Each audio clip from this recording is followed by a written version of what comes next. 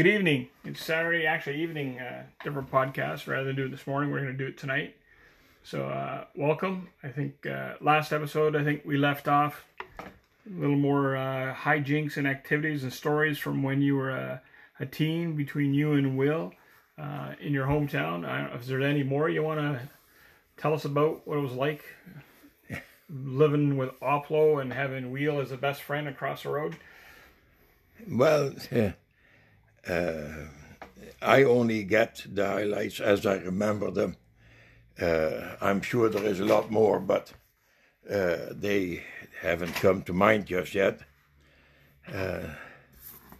But one thing that does come to mind is we had to go to, when we were going to school during the war, we had to go to church every morning, and the last milk cans that were put on the wagon that picked up all the milk cans going to the dairy were the one from the neighbors, the Christianses, and they had sat there by the side of the road for a while before they get picked up. Because there is a bit of a time span between milking time and the pickup. And what happens is usually that the cream on the milk comes to the top. It is lighter. And of course, we didn't know that at the time, but nor would it have made any difference, I guess. But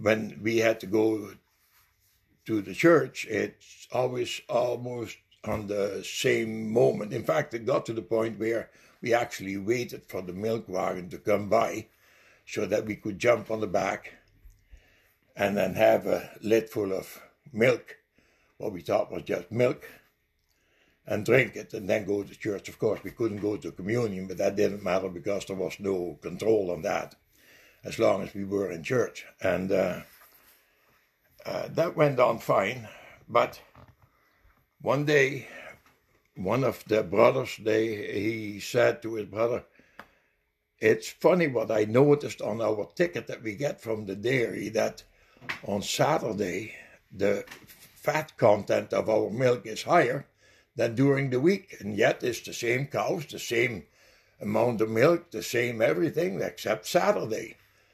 And I'm going to have to find out what is causing that, because otherwise I'm going to file a complaint with the dairy. And sure enough, he followed in the distance. He followed the wagon going, because the guy could be doing anything. And he saw us climb on the back of the wagon and drink the milk. And then the light went on, and so that's the reason why on Saturday they get to sleep in. They don't go to church. So, of course, we were dealt with in the proper way, and that was the end of our free cream. But nevertheless, it was, it's just like 45% cream from the dairy. Yeah, that same, well, one of the, I think they had 2 or 3 milk cans filled, but one of them, my brother brought over from the old country, because one of the brothers came up to my brother Harry and said, I heard you're going to Canada. And he said, yeah. He said, well, here is something that you should maybe take along. And you don't have to explain anything, because I'm sure Albert knows what it is all about. And tell him Chef gave it to you. And Chef was Chef Christian. So my brother, instead of, well, he of course heard what had happened, and he thought it was funny. It's going to be kind of a permanent fixture in the house here. And he had a landscape painted on that milk can, which was quite a popular thing to do at the time. Probably still is, if there's any milk cans left. And he had one of the oldest farms in the village painted, well, not exactly, but like the barn, that kind of hay shelf was different, but the house and surroundings were more or less quite accurate. But it's on there, and that is also a relative. That farm is blood related to Chef, the farmer. And so Harry had a great big carry-on bag, let's say, and that milk can just fitted in there. And instead of wasting the space, he filled it right up with clothes and everything. The thing was filled to the lid. And he said, I got something and that is special. And so he explained. I said, where the heck did you get that? And so he explained to me, well, Chef came over a few weeks ago, and I had to ask the guy, hurry up, because I got to, the paint got me dry, I got to take that to Canada. And take that to Canada, you know. Anyway, he came there, I took all the stuff out, and he says, Chef Christian's brought it over. And he told me that you know all about it. I said, yes, I do know all about it. And I remember, because that was the reason why that is the milk can that we used to drink out of. It could have been one of the others too. But anyway, the historical fact is in that can that is sitting right there in the living room. It was quite a thing, and we didn't think anything of it. You know, it's you drink milk. You drink milk. If we had known it was cream, we might have anyway. So we took it. No, we would have had it, but we would have stirred it first. That way, they never would have discovered it. We would have been able to keep on drinking, but the whole game was finished when we were discovered. But so you stole cream. I think you told a story about. Well, we didn't actually steal it. Sorry. You borrowed cream. Yeah. And I know you borrowed cigarettes from dead soldiers. You seem to borrow a lot, you and Will, around the community. Well, we thought it was. Well, we didn't really recognize ownership. It was everything belonged to everybody.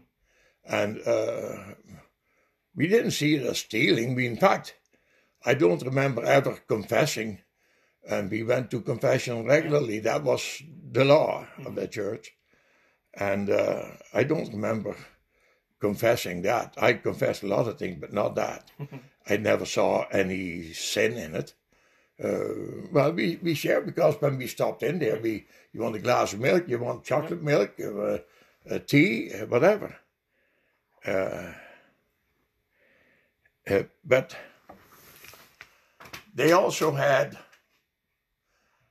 the poor boys, you know, they had to be our neighbors. And if we had lived far enough away, we probably would have picked on somebody else. But in their chicken coop, they had a good-sized chicken coop. And it was customary on Sunday night, we would go and see if we can find something somewhere too exciting. And you like eggs? Yeah, but we used to beat eggs and then put milk and coffee in, and they said that was good for you when you have a cold and what. It's very nourishing. So milk and eggs, but there's nothing wrong with that. So if you can drink a raw egg with milk, what's wrong with a raw egg? So we had a fine nail, a wee small finishing nail, and we went into the chicken coop and pricked a hole in both ends of the egg, and then sucked on it for all it was worth, and we sucked the egg right out of it, the yolk and the white. Yeah. We swallowed it, and I have one more. We have another one, and so the shell was empty, and we put it back in the nest. Otherwise, but it seems that, you know, how naive we were to think that, well, they don't think anything of it. And here's an empty one, what they call a wind egg. Sometimes you could have a shell with nothing in it, or you could have an egg that has no shell, where the outside was kind of rubbery. And so we put it back in the nest, And when they go gather the eggs, and Andre, what happened? I got a couple of eggs here, and there's nothing in it. Oh, are they soft? No, they're solid eggs, but you feel them. And so brother, he looks at it. Hey, chef, see that? Little hole in the end. So, the buggers, I bet you. Usual suspects. Well, yeah, who else? There's only two guys that could have done it. And we happen to be together. So, anyway, we're going to have to watch it because Sunday night is usually the night you got to watch out. It's a free night. And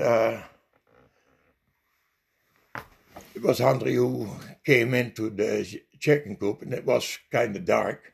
And you know, they got these little doors, the little trap doors that you can put the thing up a little bit and hang it on a nail when the chickens went in and out all day. And then at night, when the chickens were in, you let it down and they couldn't get out. Yeah. And so this particular Sunday night, it was one or two Sundays after, and we were busy sucking the egg because they tasted good. There's nothing wrong with it. And all of a sudden the door opens up and the door gets locked, and we hear the lock going on there because they had to be able to lock it if they were cleaning it out. Mm-hmm. And they don't want the chickens to get out. Anyhow, it was dark, so you can hardly see. You could see the outline of somebody, but you couldn't recognize who it was. And I soon enough found out who it was because it started to hurt real bad. And I was in my Sunday clothes. And while he was beating me up, Will took the lid out, and he thought, I can't get out of that door because Albert is getting beat up there. I'm getting out through that chicken door. The chicken door.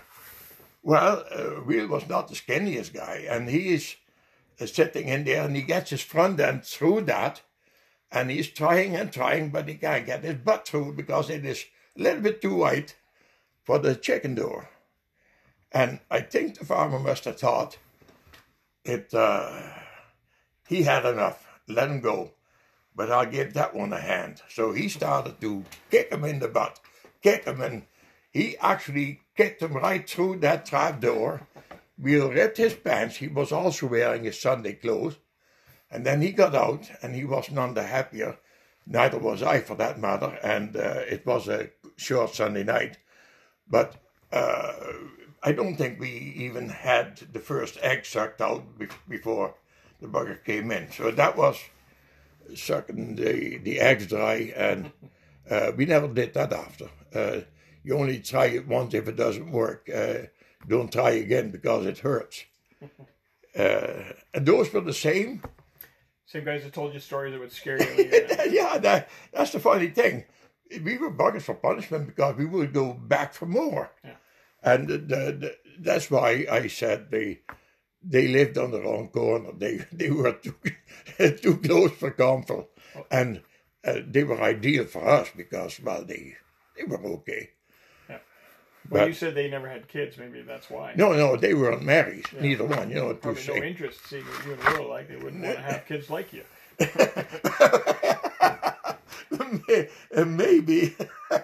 Maybe we caused them to give it a second thought before they look for a wife. I never thought of that. Never thought of it that way. But yeah, that... So it sounded like you and Will, like I get you kind of hang around to the Christian's place for a bit, and I know you guys spent some time at the canal. Any other haunts you guys would have when you were younger? Well, we were buggers for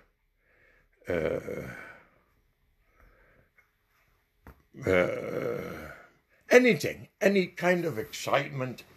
There was a dirt road. See, everything was paved except one, the fifth road that came into our intersection. Mm-hmm.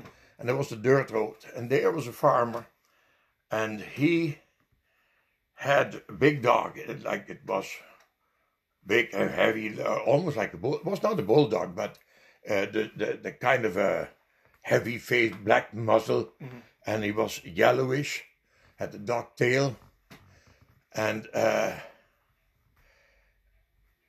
he had enough kids, but they churned, like during the war, you churned your own milk to get butter. And of course, being a farmer, and he had all kinds of cows, so they didn't like the idea of having to sit there churning the butter, because it's up and down, you get tired.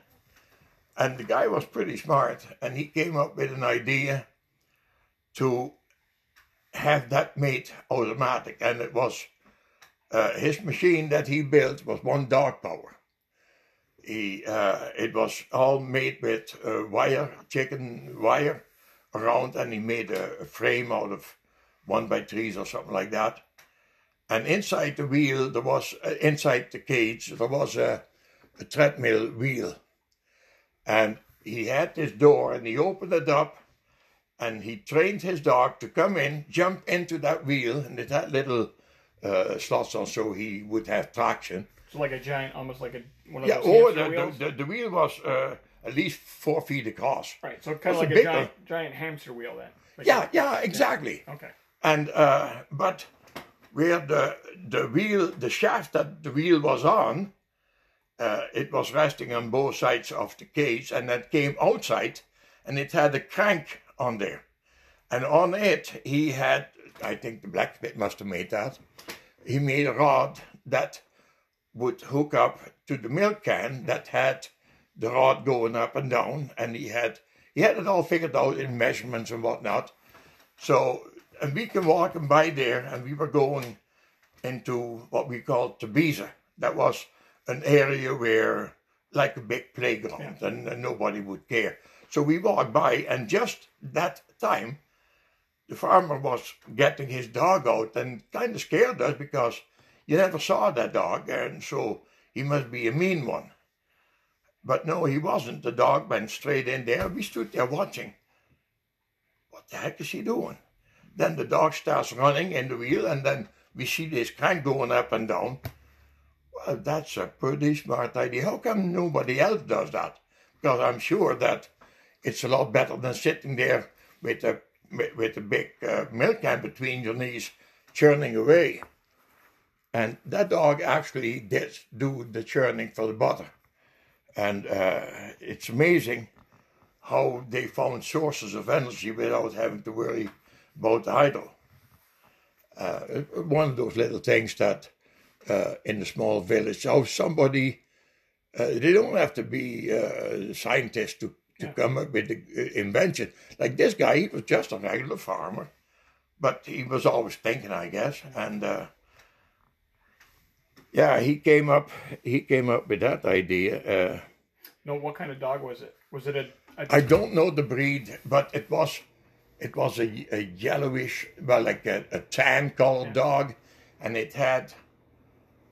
It sounds like it was a churning shepherd. Yeah, a churning. Yeah, it was. I don't think he dubbed it for a shepherd, but he certainly was a churner. Yeah, we were always looking for something to learn. We wanted to learn. And of course, when you see a farmer coming by, well, they come from every which way to get their cows bred. Mm-hmm.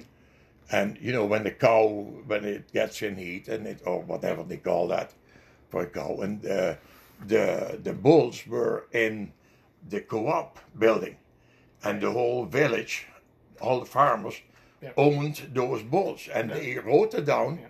But wasn't Wheel's dad looked after the co-op? He was he was the big boss in the co-op, and but that didn't matter. And then the guy, the foreman kind of, the tobacco chewing Helm Bergmans, he was the guy that was looking after the bulls. Mm-hmm. So if a farmer came down and So which one did you want? And they had 3 names. There was 3 bulls, three stalls, and they all had a ring through the nose.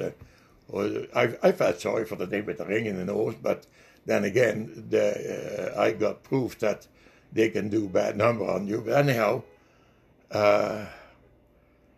they would say, well, the last time she was bred, I had that one, whatever the name. I think this time we should not mix it up, so we have that one.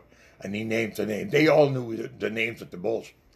And then Helm would go in there and then open the door. The door must have been 6 inches thick, with big, like wrought iron hinges on there. The blacksmith must have made them on the anvil.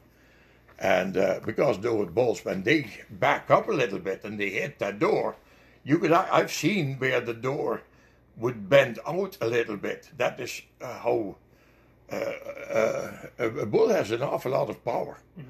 And talk about horsepower, I think bull power is every bit as big.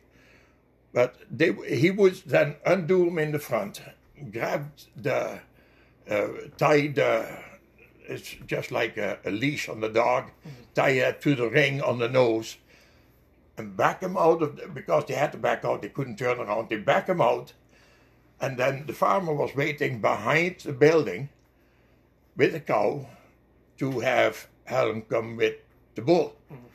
And so we said, I see, and there was, Jan Bordeaux was no family of Wiel. There was a lot of Bordeaux, so it was just a common name. And a typical Uplo name from way back. And why are they all going behind the co-op?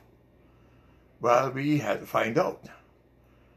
And when we got the regular way, no, you go back to the street, go back to the street. We were not allowed to see what was happening because, well, that was carrying things a little bit too far.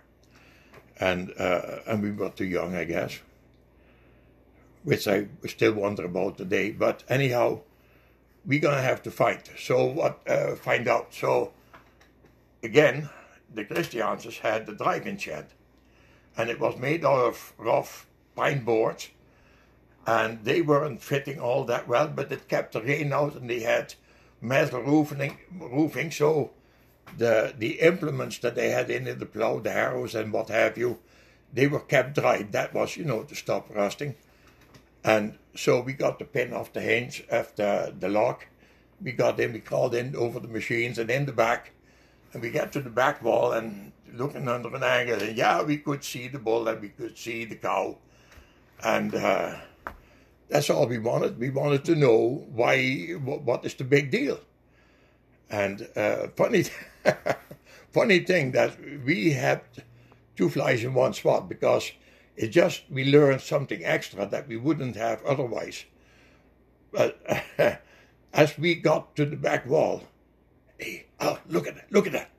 He always called me Bakker. Why, I don't know. That was my nickname. Sorry, Bakker? Bakker, because my dad was a baker. I was not a baker. Oh. But, at least not at that time. Nobody knew what they were going to do. But that was my nickname. Hey, Bakker, look at that.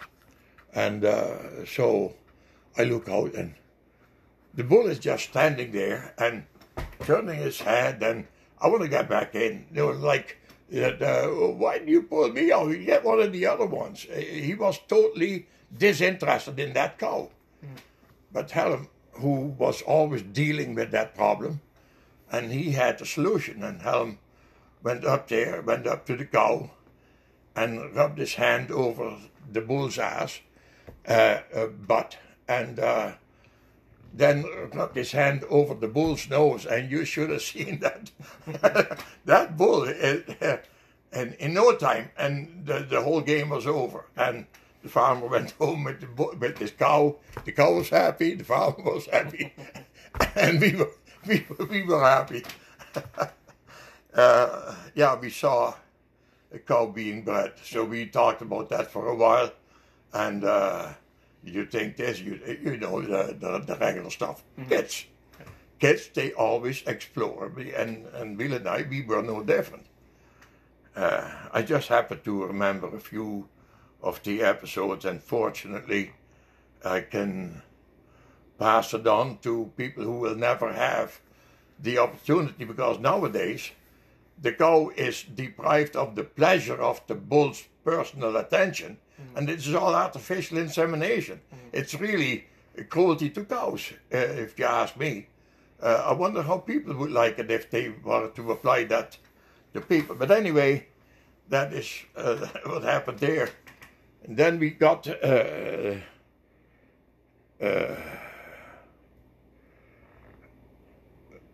we got through the war, well, liberation. And there's one thing that I remember: people coming into the village on the bike, and the Tommies, the British, we were... They called them Tommies? Tommies, yeah. Okay. When I came here, and I said to Tommy, what are you talking about, Tommy? No, the British, we were liberated by the British, and farther south was the Americans, and the Canadians were in the north where the people were starving. You know, like Amsterdam, Rotterdam, The Hague. They were all starving to death, more or less. And that was the Canadians that liberated them. The hardest part of the entire country was done by the Canadians. And but we were liberated by the Tommies. So somebody coming, the Tommies are coming, that was the big thing. So a derogatory name for Germans were in Dutch, Muffe. And muff, I don't know. It is like a glove, like a leather glove that you put on the handlebar of your bike. But that was, you don't call a muff in their presence because they caught on. But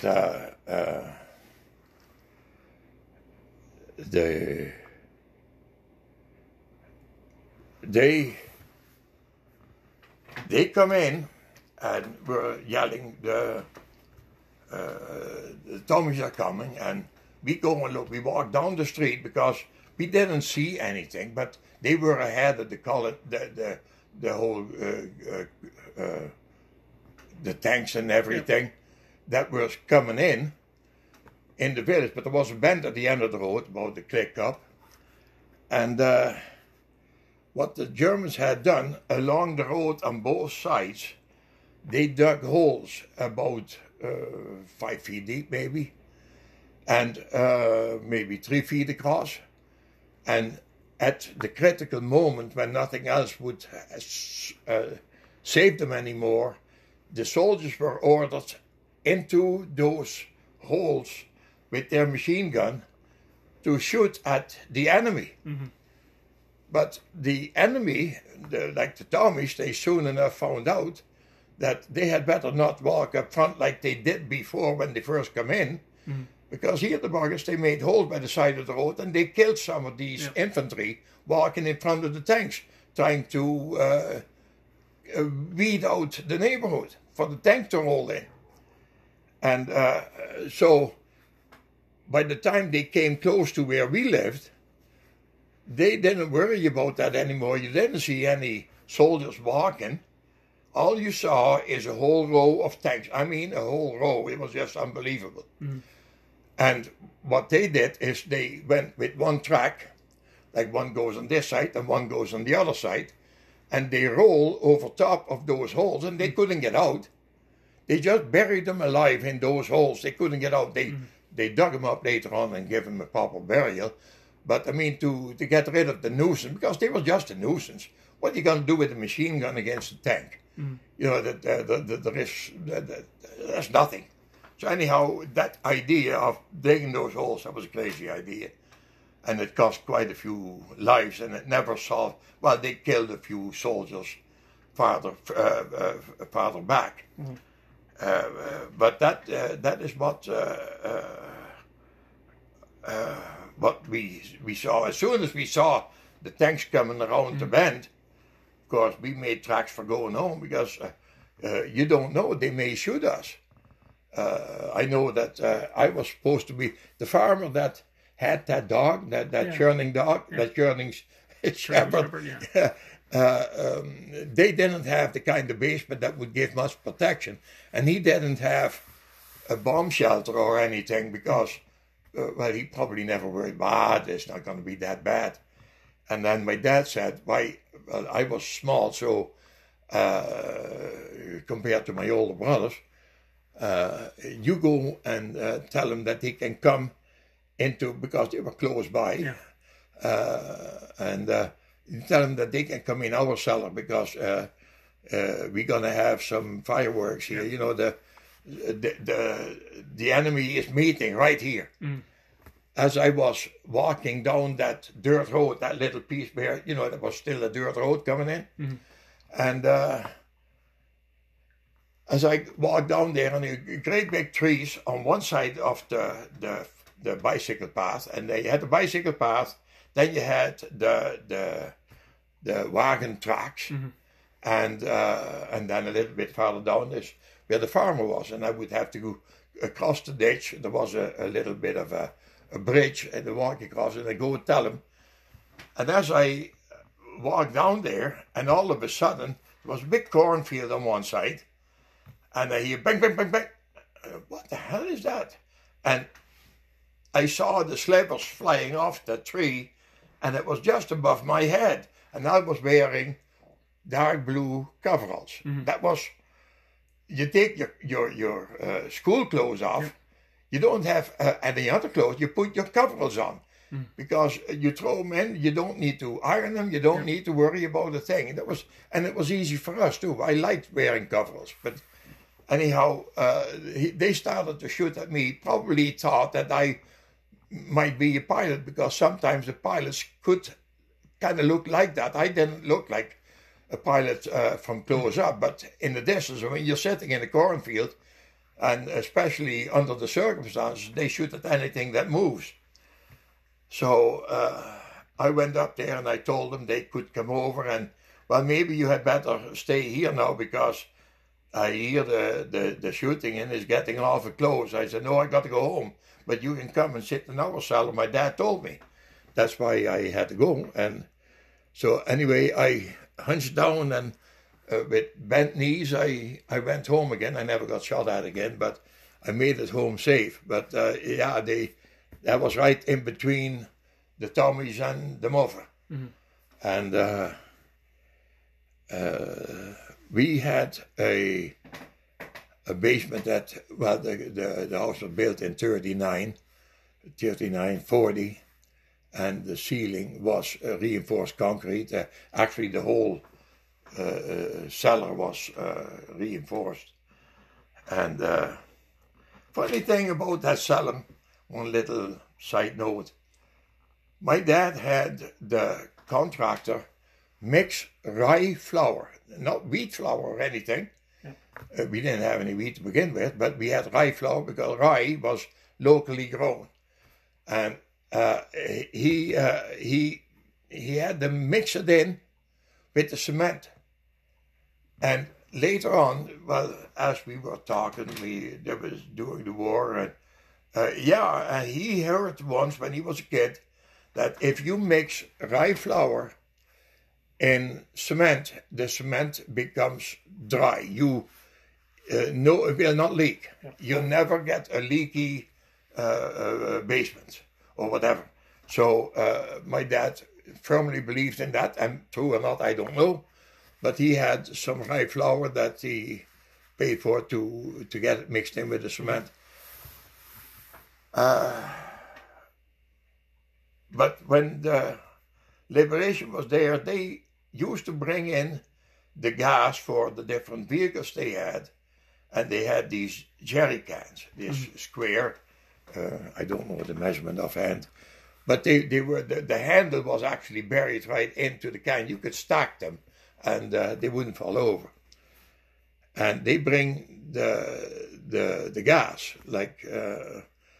But the funny thing was, the gas was red. It was not the yellowish kind of gas like you get here at the gas pumps.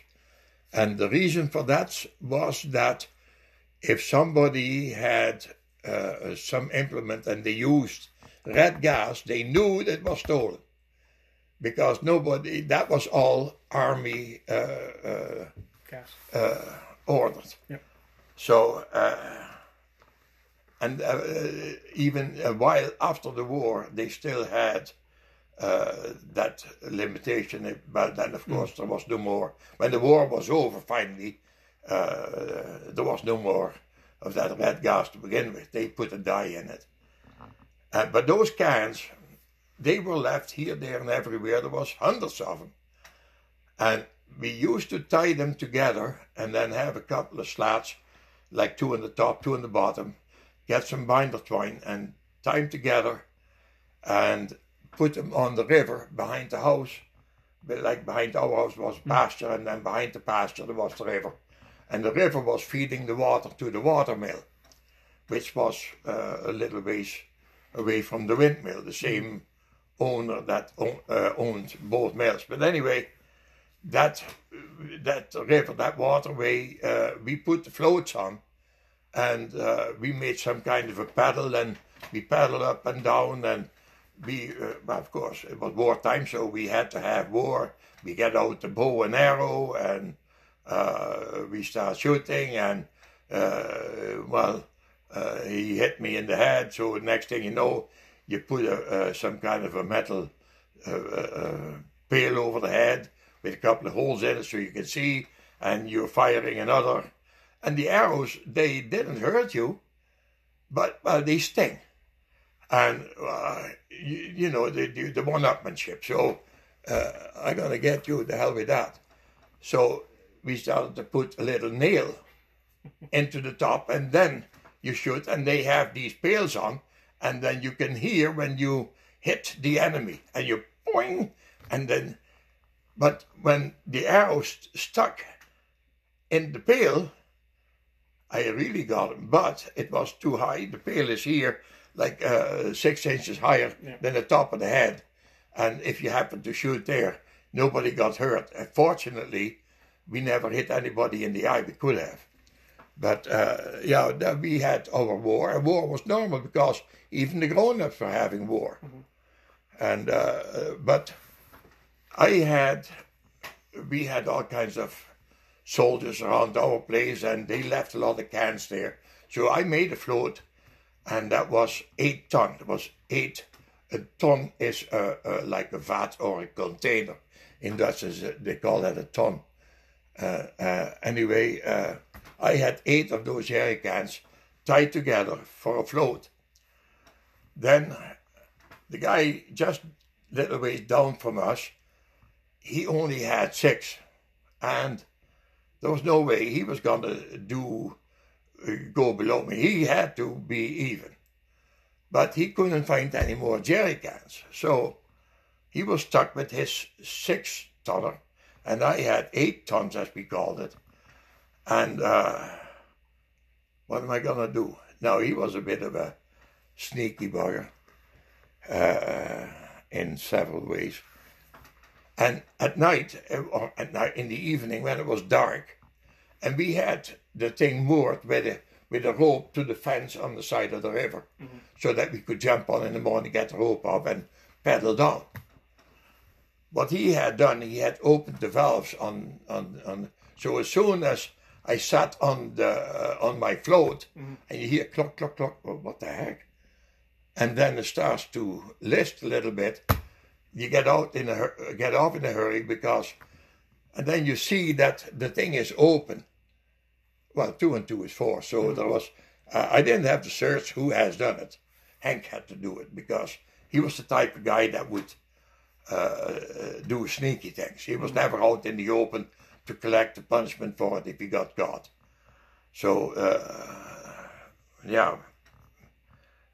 that got settled somehow.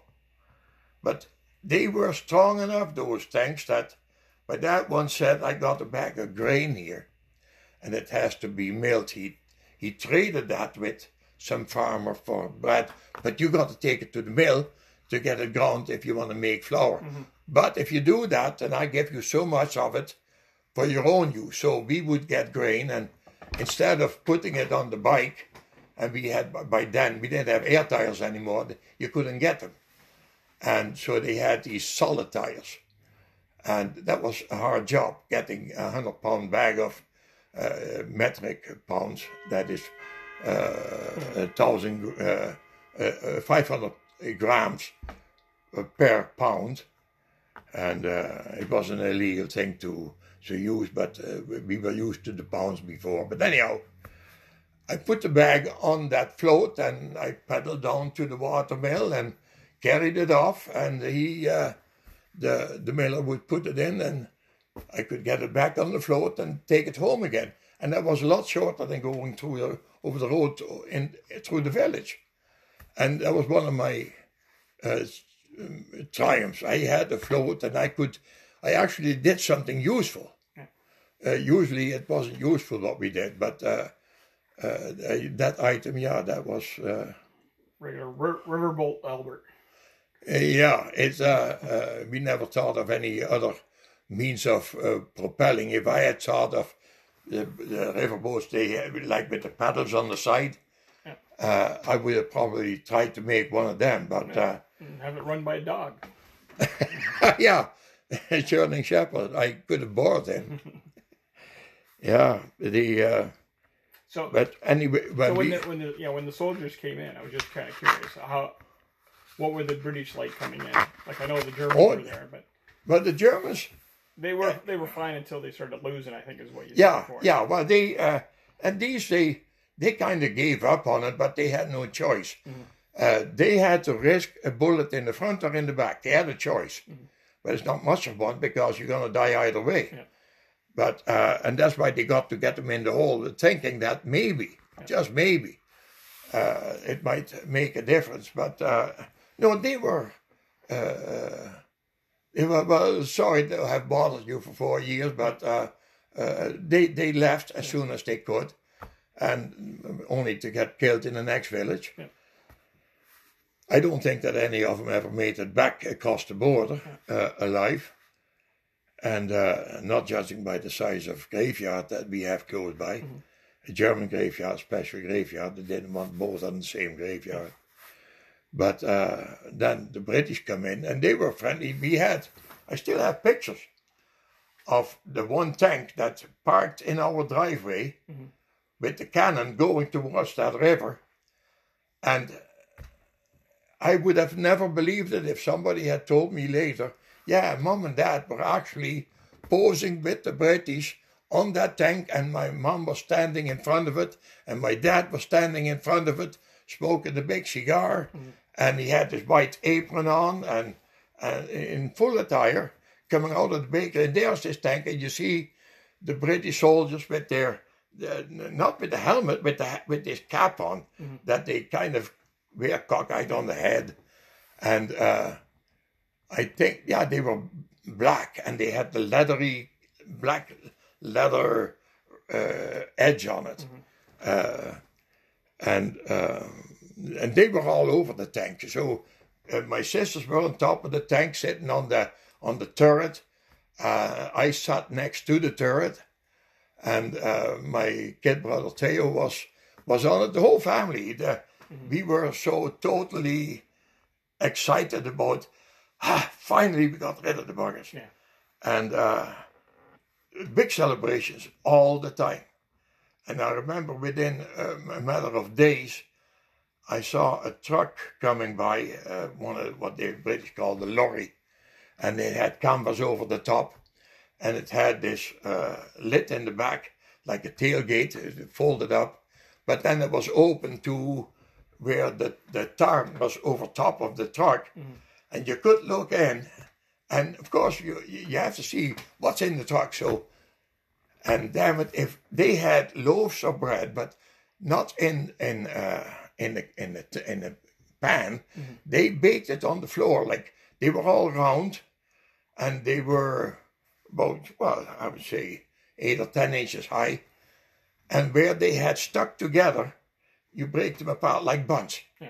You break them apart, and you see that white spot where the white bread. It was white, and it was whiter than snow. It was, for years we never saw bread like that. So when I had the first bread, and it didn't have any chocolate sprinkles on it because we didn't have any chocolate sprinkles. That was import. Chocolate didn't grow, cocoa didn't grow and all. So consequently, if it wasn't locally grown, you didn't have it. But I remember the bread, and I've never seen bread as white as that was it. And I just started to salivate thinking about, imagine you eat that and then you put butter on it instead of grease. Oh, what a feast. Yeah, the celebrations were all over the place. Now, there is a town, Boxmeer, about 8 clicks away, 8 kilometers from us. And they actually had to, house by house, force the Germans out, and they were living at the River Maas, the Meuse, as they may call it here, the Maas. That's a big river with riverboats going up and down from Rotterdam. In fact, that was the river that carried the ore from the Rotterdam harbor up to Germany, to the German war machine. And but Boxmeer was right at the edge of that river.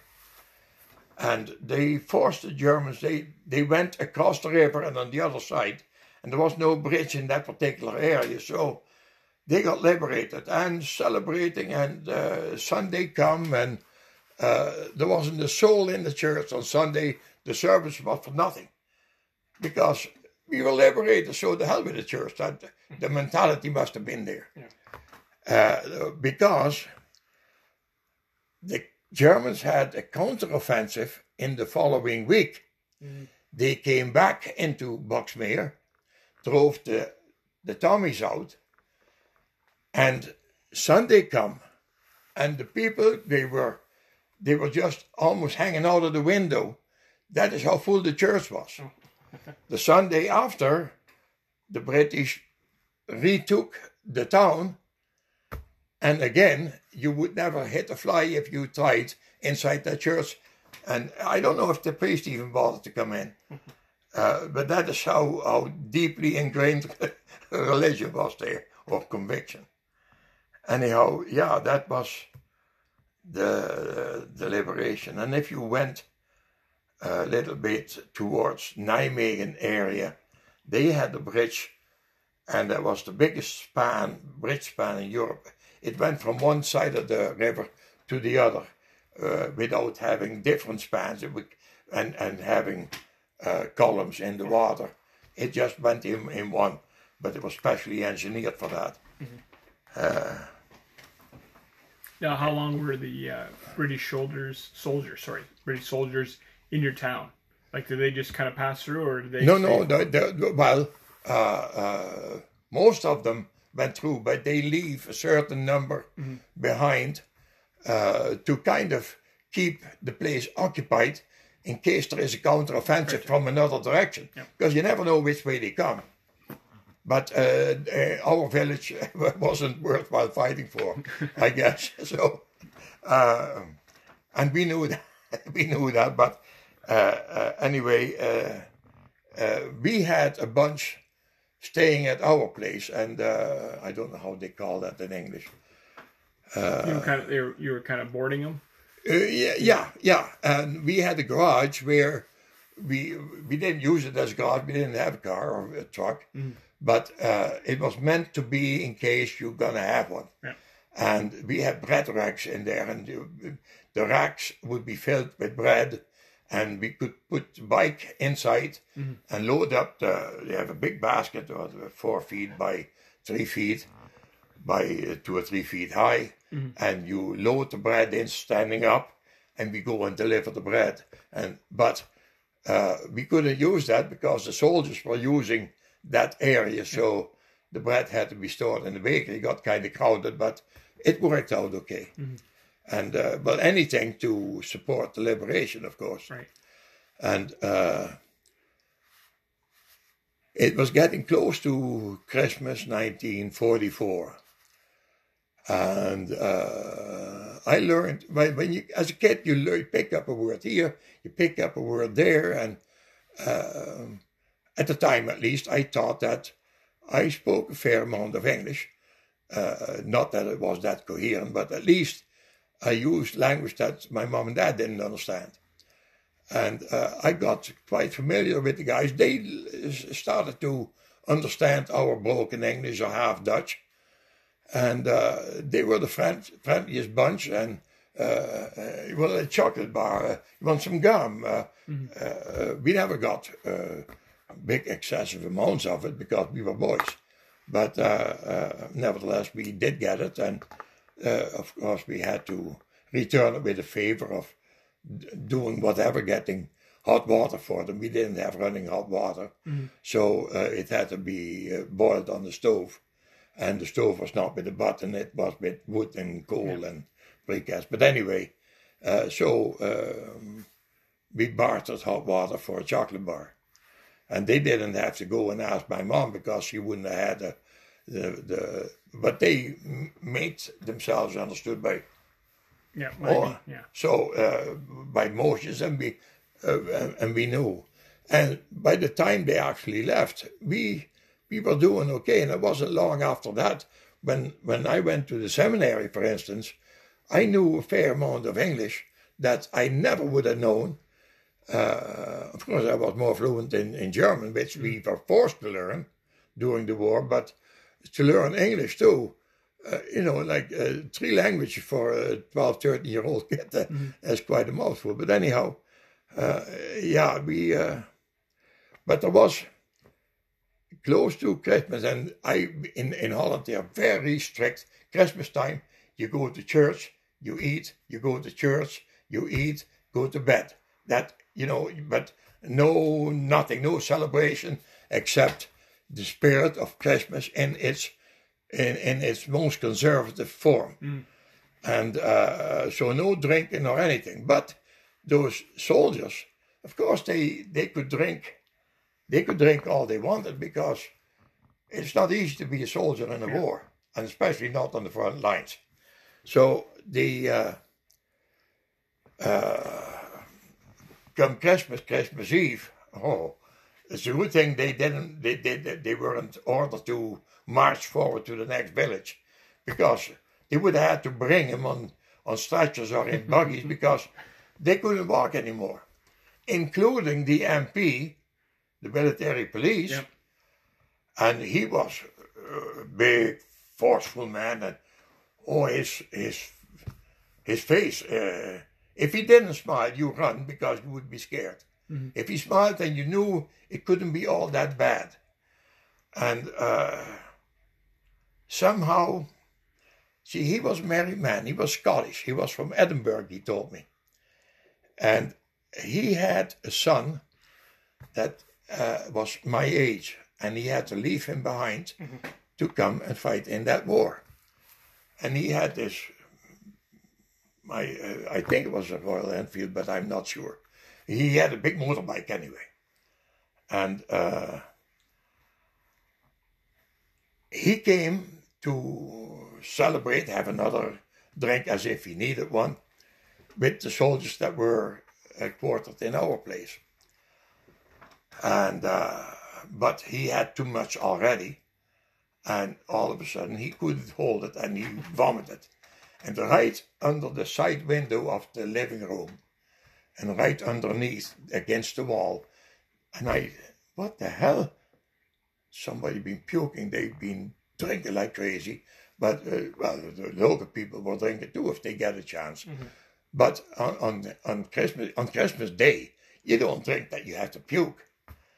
And I walked closer. I thought, well, I might as well cover it up a little bit. There was all kinds of dirt and gravel. It was just a gravel walkway. And what the hell is that? There is a set of dentures. And I picked them up. I got a piece of paper in the store, the wrapping paper that comes in a roll. I ripped that off and I put the teeth in there, rolled them up because I didn't want to put them in my pocket because they were also filled up. And I thought that one of the soldiers must have lost his teeth, been puking outside. At least they were civilized enough to do it outside instead of inside. And the next thing I know, here is Arthur, Arthur Simpson was his name. The MP. That MP. Yeah. And he was talking kind of funny, and his teeth in the top were missing. And he kind of favored me. I was allowed to go on the back of his bike because I reminded him of his son, and it made him weak, make him soft around the heart. So I was the lucky recipient of his benevolence. And when I saw that his teeth were gone, and he missed them, but he couldn't find them anywhere. And I'm sure that he must have looked in his puke, but well, everything was there except his teeth. And I said, Arthur, your tooth, your tooth, and oh, you should have seen his face light up. And of course, he knew it was his puke, so up. And it was. I had a strong stomach, I always had, so I didn't puke, but it was enough for others to actually see that. Imagine that it hadn't been his set. But no, they were his, and after that, I sit on the back of his bike, and he more or less forced me to go with him. Yeah. So it felt for him as he was driving his son around. Yeah. And I was going to situations and occasions that nobody was allowed to go to, but I was his son, pseudo son. Yeah. And so that was fine. And of course, as I sit in the back, and he has this strap about 3 inch wide going around his heavy coat, because the coat, you couldn't get a water hose going, spraying through it. That is how thick it was. Mm-hmm. But on a bike like that, in the weather like we had around Christmas time, you needed a coat like that. But anyhow, I hang on to that, and I'm looking around, you see, hey. And I was proud in the Peacock because I was sitting on the back, not of just a motorbike, but on the helmet it says, like it was a big black helmet with white letters on it, MP. Mm-hmm. And especially that guy, that guy, look, if he didn't smile, you want to run. Yeah. And I was sitting on the back of his bike, boy, am I going to get some reputation in school when we go back to school. Yeah, that, how kids think, when you're small, and it is meaningless right now, but I remember how elated I was to be selected to be his son. Yeah. And well, I mean, you were also his personal tooth fairy. Yeah. Well, I guess reverse tooth fairy. Yeah, but you brought teeth, not taken. Yeah. But when I lost a tooth, in the morning I would find a diamond on my pillow. Yeah. If providing I lost my tooth, I put it under the pillow. Yeah. The tooth was gone, and I get the dime instead, and the tooth fairy would come in. Yeah. But no, there was. He could have given me $1 for the whole set of teeth. Yeah. But anyway, I think we're getting close to the end here, so it might be a good spot to kind of stop off on it. Yeah, well, we are liberated, so at least I can go to bed now and have a restful sleep, because funny that on Saturdays when we have the podcast, on Saturday night I go to bed and I think that comes streaming back to me, and I should have said this, I could have used that, I didn't, because you go more or less ad lib. Yep. As it enters the mind, and I got to write it down, but how are you going to write down when you lie in bed? I'll remember it tomorrow morning. But then during the night, it comes back as a dream, sometimes a nightmare, and it never leaves. But that is part of life. You can't help that. But I'm at the point now that I'm ready to go to the seminary, and Will is heading off to the trade school, and they were both very Christian, because we were not the type that you let go to just any school without much control. They needed an extra guy to keep an eye on us. Okay, well, we'll cover that off in a future episode. Okay. Talk to everyone next week. Bye. Yeah.